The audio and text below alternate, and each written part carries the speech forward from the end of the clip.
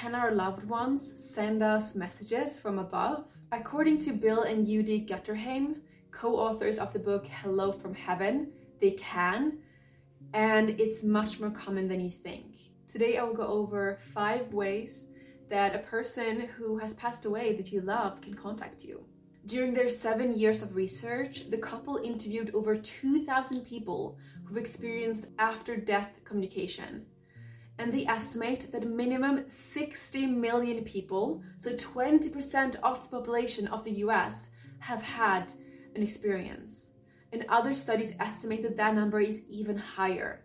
I remember a cold evening when I was living in Stockholm, and I was going to my first seance, I think it's called in English. It's where a practitioner communicates with spirits, usually deceased loved ones, of the people in the audience. And I remember it was so heartwarming to hear what they had to say to their relatives on earth in the audience. Like, everybody was just crying, it was so emotional. So I got curious, how else are people who've passed away communicating with us? And I found an article that was so beautiful by Cheryl Wagner, a psychic and a medium. I will link to a blog post in the description, and I will read to you here the 5 signs that a deceased loved one is communicating with you.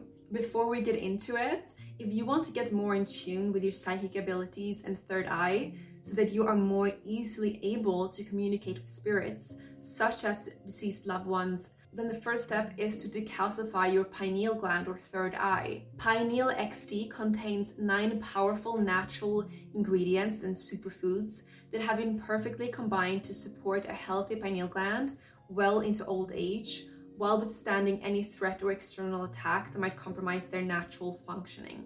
I've linked to Pineal XT in the description if you want to check it out.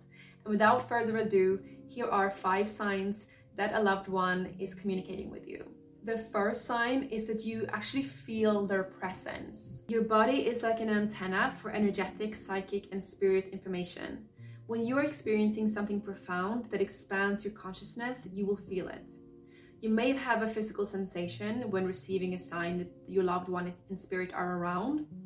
Some people say that they get chills or feel a difference in body temperature. Sometimes it may be that you simply feel a subtle change in the atmosphere, and emotionally you may feel very loved or loving. I love that. The second sign she mentions is divine timing. Signs, synchronicities, and validations are likely to come to you when you are struggling, in need, or ask for help from the spirit world. Your loved ones may send you a sign to let you know that you are on the right path, or validation for hard choices you've had to make. When you're trying something new, going through a major change, taking a leap of faith, or learning about spiritual topics. The third sign that she mentioned is signs through nature. Many people associate birds, butterflies, or dragonflies with signs from their loved ones in spirit. If you observe a hummingbird quickly flutter from one beautiful place to the next, or the translucent, angelic seeming wings of a dragonfly, it's easy to see why.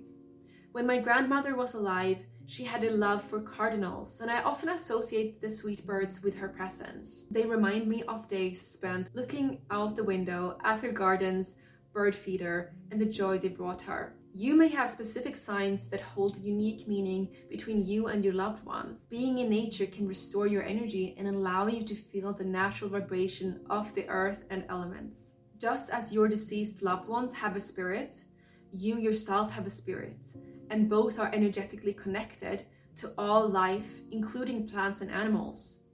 And being in nature allows you to be immersed in life that is ever changing, and many people feel they receive signs when they are outdoors and connecting this way. Perhaps a butterfly that lands on you, or an animal that comes unusually close to you causes you to think of a loved one. Try to remain open and unattached as you allow these signs to come to you. Sign number 4 is that you are present. Over-focusing on and constantly looking everywhere for specific signs can limit your ability to receive them.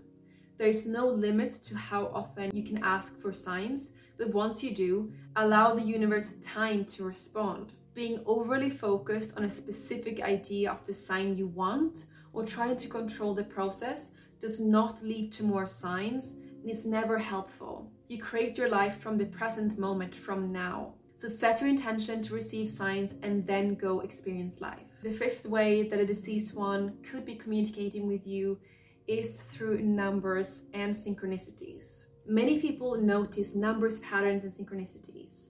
The exact number you see repeating isn't important, rather it's the importance you place on it. If you associate a certain loved one with the number 77 and you see that sign on a license plate in front of you when you're having a particularly tough day, you get to your office and notice that you have 77 new notifications. The following week, you're meeting a new client and notice their address is 77. You can be sure that this synchronicity is a sign from your loved one that they are around you, supporting you. Wasn't that beautiful?